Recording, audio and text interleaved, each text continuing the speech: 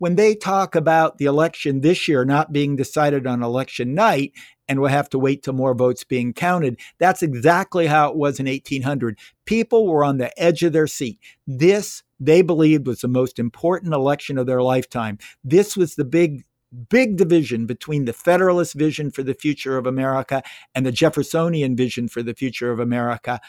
And it was that close.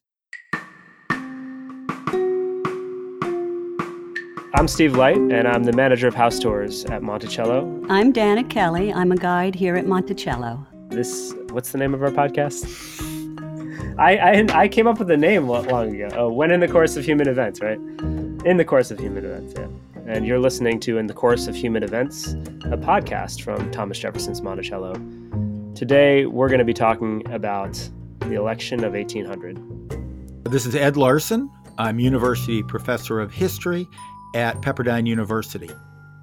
I've written about the election of 1800 in my book called The Magnificent Catastrophe. So Ed's going to take us through this really crazy, convoluted story of the election of 1800.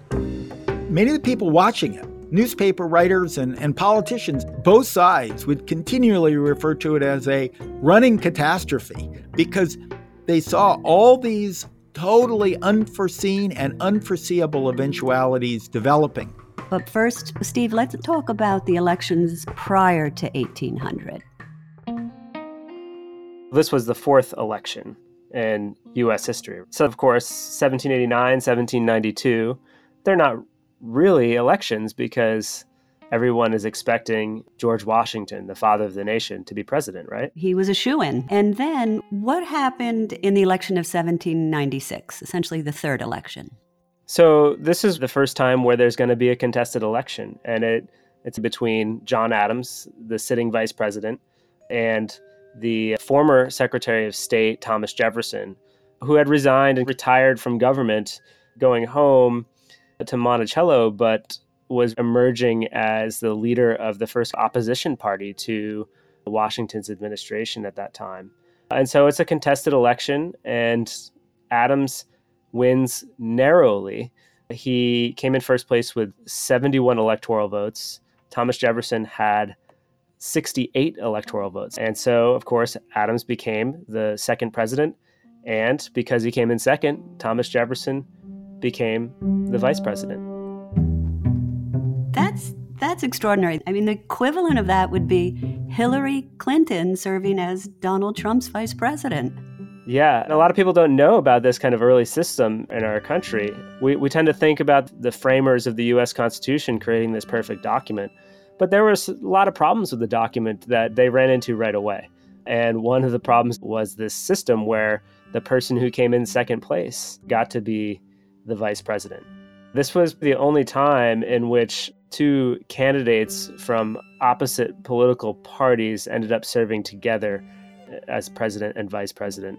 And of course, the whole system would be changed for choosing the vice president after the election of 1800 because of some other unforeseen circumstances, which we'll be talking about today in our podcast.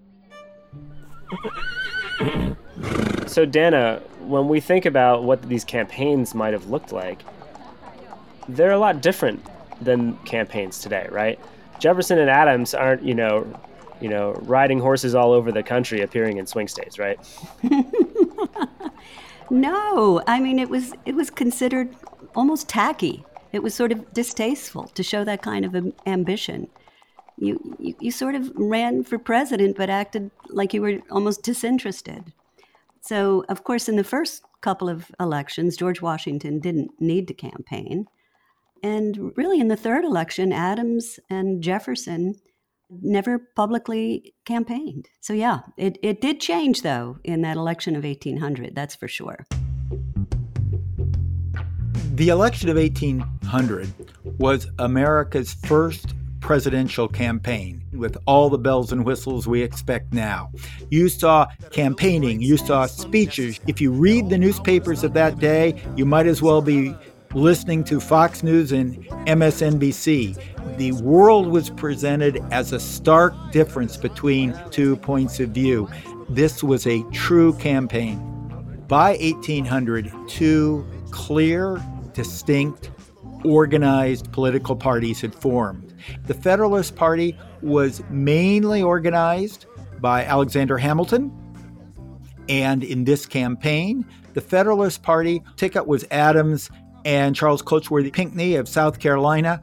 Opposing Hamilton's Federalist Party was a new party, the Democratic Republican Party, created by James Madison. Candidate was Thomas Jefferson. Jefferson's running mate was former New York Senator Aaron Burr, a magnificent political organizer and longtime rival of Hamilton. This election divided Americans on party, ideological, and even religious lines. The Adams-Hamilton Party was viewed as the party of the elites, the wealthy, trying to create an industrial manufacturing America focused on the urban cities of the East. Jefferson's party was viewed as the party of the farmer, the worker, the craftsman, the working class. The Federalists continually attacked Jefferson as an atheist, an infidel. Jefferson's party was attacking Adams as a hypocrite and a supporter of unifying the church with the state, while Jefferson billed himself as a supporter of the separation of church and state. So you're dividing America on every fault line possible. We think of dirty campaigning as kind of a modern phenomenon, but this was pretty ugly too, wasn't it? Oh, this was one of the worst. Jefferson secretly funded this kind of muckraker, James Callender, to write incendiary pamphlets about Adams. And one of the quotations about Adams is, "He's a blind, bald, crippled, toothless man with a hideous, hermaphroditical character." Wow. And let's see, what do they say about Jefferson? Oh, okay, so Adams' people wrote about Jefferson, if he's elected, quote, "Murder, robbery, rape, adultery, and incest will openly be taught and practiced." Wow. So, I mean, our current election gets bad, but maybe not that bad. Now, thanks to a law passed late in the 1800s, we all vote at the same time for president. But back then, each state got to choose when they voted. So the election actually passed through an entire calendar year. And if you read the newspapers, they would have a box showing the accumulating electoral votes. How many for Adams and Pinckney, how many for Jefferson and Burr. And you could watch these totals move around. It's comparable now to how we hold primaries, and you can see how the primaries sort of stagger across the year, and you can watch one person gain or lose. And that's how it was happening in the election of 1800. So another way elections were different back then is the process for picking the electors who voted in the Electoral College, right, Steve? Each state had a different system.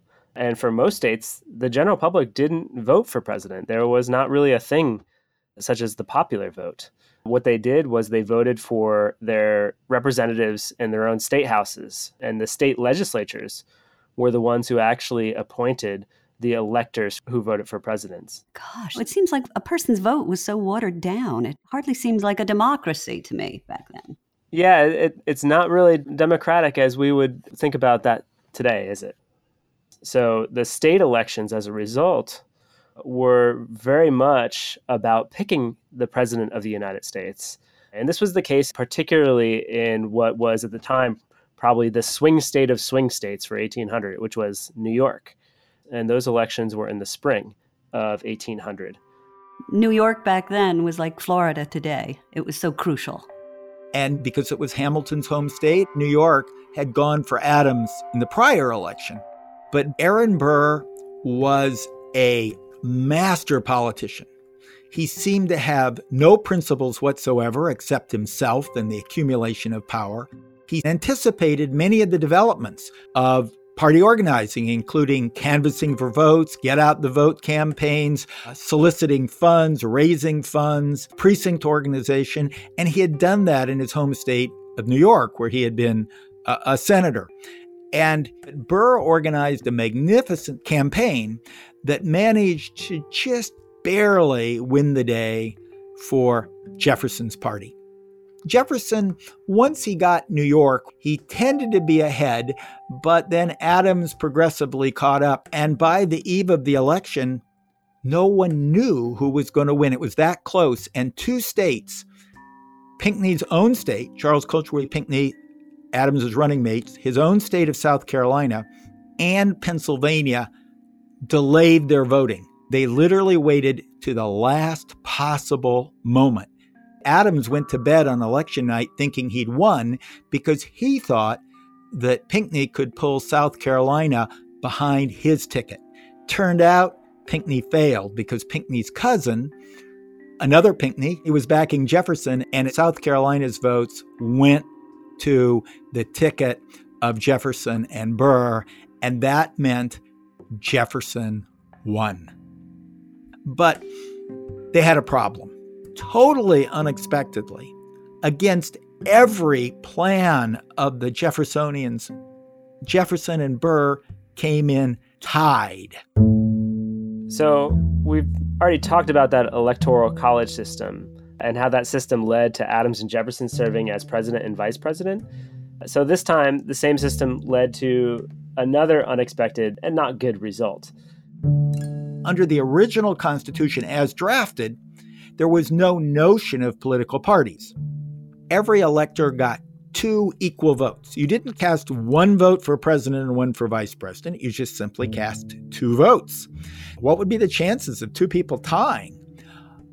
Well, if you're voting for a party ticket of 2 people aligned from the same party, naturally there's going to be a tie, because if all the Jeffersonian electors vote for Jefferson and Burr, and all the Federalist electors vote for Adams and Pinckney, whoever the winner is, it's going to be a tie between those 2 people. And so what you're supposed to do under the old system is arrange ahead of time for one of your electors to throw away their vote. In other words, somebody would need to decide, well, I'm not going to vote my second vote for Burr, so that theoretically the presidential candidate, Thomas Jefferson, would have 1 more electoral vote than his vice presidential nominee. Okay, and that would be arranged in advance, right?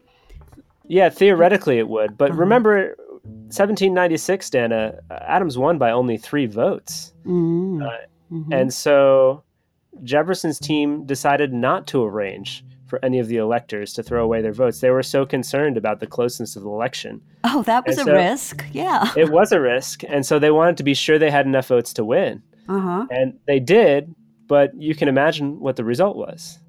Thomas Jefferson and Aaron Burr both with 73 votes. John Adams had 65 votes and Pinckney had 64. And the 1 throwaway votes went to John Jay, former Chief Justice of the United States Supreme Court from New York. It was close, but they had room to throw away 1 vote. They didn't throw away any votes. And the problem with that was you'd think, oh, that's easy enough. Think of today. If you had Trump and Pence coming in tied, well, of course, Pence would step down and give it to Trump because everybody knew the supporters were voting for Trump. Same way if it was Harris and Biden. But that was not Aaron Burr. Aaron Burr wouldn't step down for anyone. He was a true megalomaniac. And so there you had the 2 candidates tied, which means under the Constitution, the election is decided by the House of Representatives. Burr plays it quiet because if he comes out openly for the office, he's undercut himself because everyone knew that Thomas Jefferson was the candidate for president and Burr was the candidate for vice president. And so he just waited to see what happened because the election was going to be decided by the lame duck Congress. And the lame duck Congress had a majority of Federalists and a Federalist speaker. Steve, so say it happened today. The one key difference is that today it would be the new Congress, which gets sworn in the beginning of January before the electoral votes are read out, that gets to decide. Now it's the Federalist turn to begin scheming. And they decided to contest the election. They couldn't vote for Adams. They couldn't vote for Pinckney. The only choice was Burr or Jefferson. And they thought they could make Burr their man because they knew he was unprincipled. So they decided, we're going to back Burr. The problem is that under the Constitution, and this is still true today, the House does not pick the president by majority vote in the House of Representatives. Each state votes individually. There were 16 states at that time. There were going to be 16 votes, one from each state, cast by however a majority of that state's delegation chooses to vote. You need a majority of the states, which means if you have 16 states, you need 9. 8 states were controlled by a majority of Jeffersonian members of Congress. 6 states were controlled with a majority of Federalists, and 2 states were split evenly. So going into that first vote, Jefferson knew that he had 8 states. The Federalists believed that some of these Jeffersonians, who they viewed as a party of scallywags and farmers and immigrants and lowlifes, that they could buy off a few of the congressmen. They were absolutely convinced they could buy off the congressman from Tennessee. Well, there's only one congressman back then from Tennessee. If they could buy him off, well, there's a state. Burr had friends in New Jersey and New York. Flip a couple seats there and you pick up those states because they were sort of evenly divided. And so you pick up 3 or 4 members of Congress during the course of the voting and you got a majority for Burr. That was the Federalist conviction. Now, Jefferson, of course, saw that coming and did everything he could do to stabilize his own majority. There's a great story that one of the Federalists who was trying to bribe one of the congressmen went up to him and offered him the job of port commissioner under the new administration if he would flip and vote for Burr. And he apparently replied, "Port commissioner? Jefferson has already promised to make me ambassador to Spain if I stay with him." And so they were horse trading back and forth, and everyone was staying in line, vote after vote. And at one point, you have the threat of several states raising their militias to march on the Capitol for their candidate. Thomas McKean, who was the governor of Pennsylvania, and James Monroe, governor of Virginia, both are threatening to use military force to march on Washington to ensure that the election isn't stolen from Jefferson. And there are even calls among the Republicans for a new constitutional convention. Their attitude is if they are denied this electoral victory, that the Constitution is broken and that needs to be replaced. Jefferson kept having hope that some of these Federalists would see the light. They all knew how the people had voted. All he needed was one member of Congress, and he would have his 9. And Jefferson wrote a letter to his daughter. He said, "This is the saddest thing I've ever seen. I'm only doing this for you and your sister because this is our last chance to save this country." They really, really felt the American experiment was at risk. And it's interesting because we think of the founders as this unified group of people. But in fact, here they were, some 20 years after the Declaration of Independence, when Adams and Jefferson so proudly worked together in the same document. They're really fighting over what that moment really meant. And for Jefferson especially, he views this election as a defining point of whether or not the revolution will be a successful experiment. Exactly. Yeah, there was so much at stake. One person who steps to the fore is Alexander Hamilton. Alexander Hamilton was a founder of the Federalist Party, and he hated Thomas Jefferson with a passion. But he also knew Aaron Burr. And he realized that at least Thomas Jefferson was an honorable man. Burr was nothing but a proto-tyrant. And so Alexander Hamilton went on an amazing letter-writing campaign. He wrote to every single Federalist in Congress, pleading with them to vote for Jefferson. These are moving letters. As he wrote in one of them, "If there's a man in the world that I ought to hate, it is Jefferson, but the public good must be paramount to every private consideration." He went on to write, "Burr loves nothing but himself, thinks of nothing but his own aggrandizement, and will be content with nothing short of permanent power. If he has a theory, it is simply that of despotism. And yet, no Federalist broke, despite Hamilton's pleas. But the person he worked on most was the congressman from Delaware. Back then, Delaware was America's smallest state and least populated state, and therefore it had only one member of Congress, James Bayard. And he knew that Bayard was a devout Federalist, but he also knew Bayard was a reasonable man. And Bayard increasingly began to see that Burr was not going to win. And what was going to happen was that we were going to reach the end of the president's term with nobody chosen. So did Jefferson's side engage in any horse trading, so to speak? Did Bayard demand some concessions for his vote? How'd that work? The Federalists wanted assurances that he would keep intact the Federalist fiscal system that properly funded national debt and the Bank of the United States. Mm-hmm. They wanted him to promise that America would maintain its neutrality between the ongoing wars between Britain and France.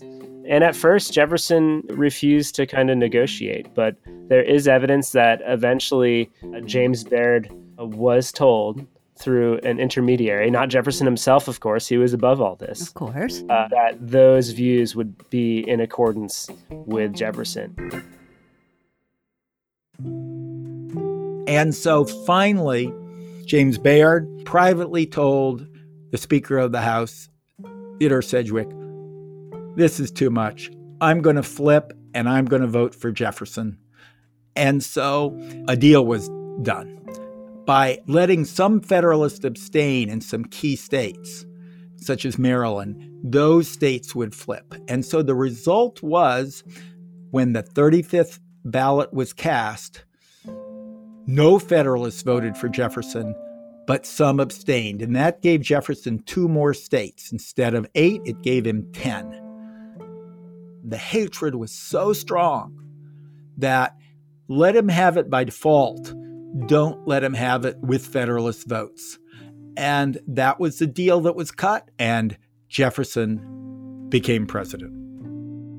It is important to note that one of the reasons that Jefferson wins the election is because of the 3/5 compromise, which was a compromise made during the Constitutional Convention that allowed enslaved people to be counted as 3/5 of a person when figuring representation for states. And so while enslaved people had no vote, of course, no political say in this government, they still were being counted towards how states figured how many representatives they had, which gave an advantage to those states like Virginia and other southern states that had a large percentage of enslaved people. 40% of Virginia at this time was enslaved.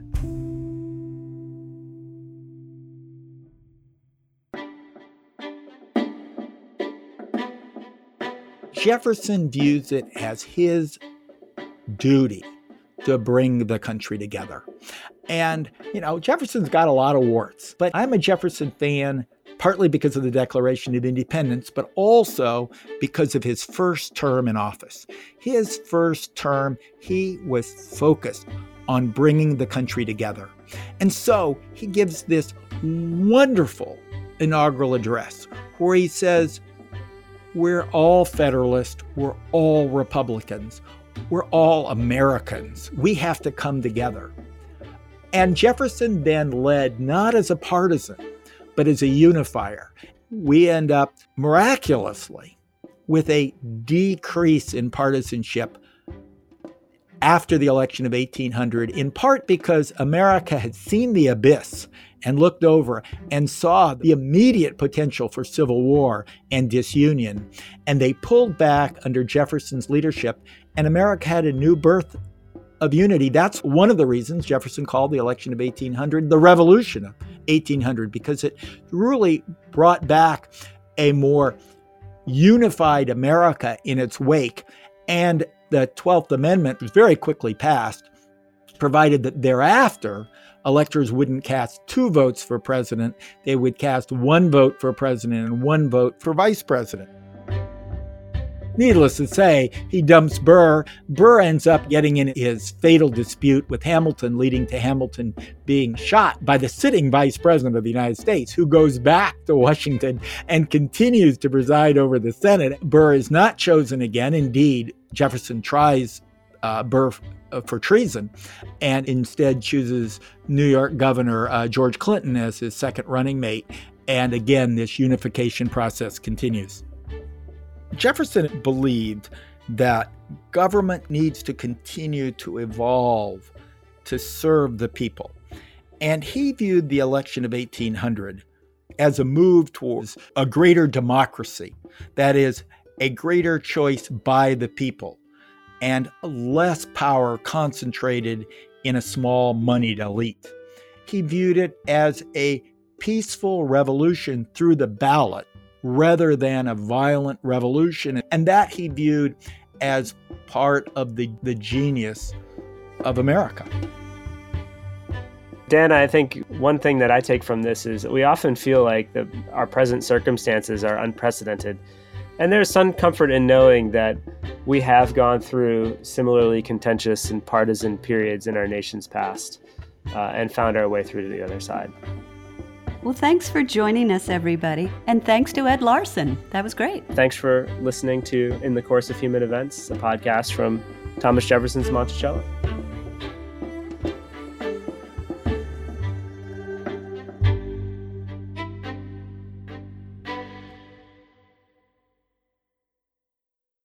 This podcast was made possible in part by a major grant from the National Endowment for the Humanities. Any views, findings, conclusions, or recommendations expressed in this program do not necessarily represent those of the National Endowment for the Humanities.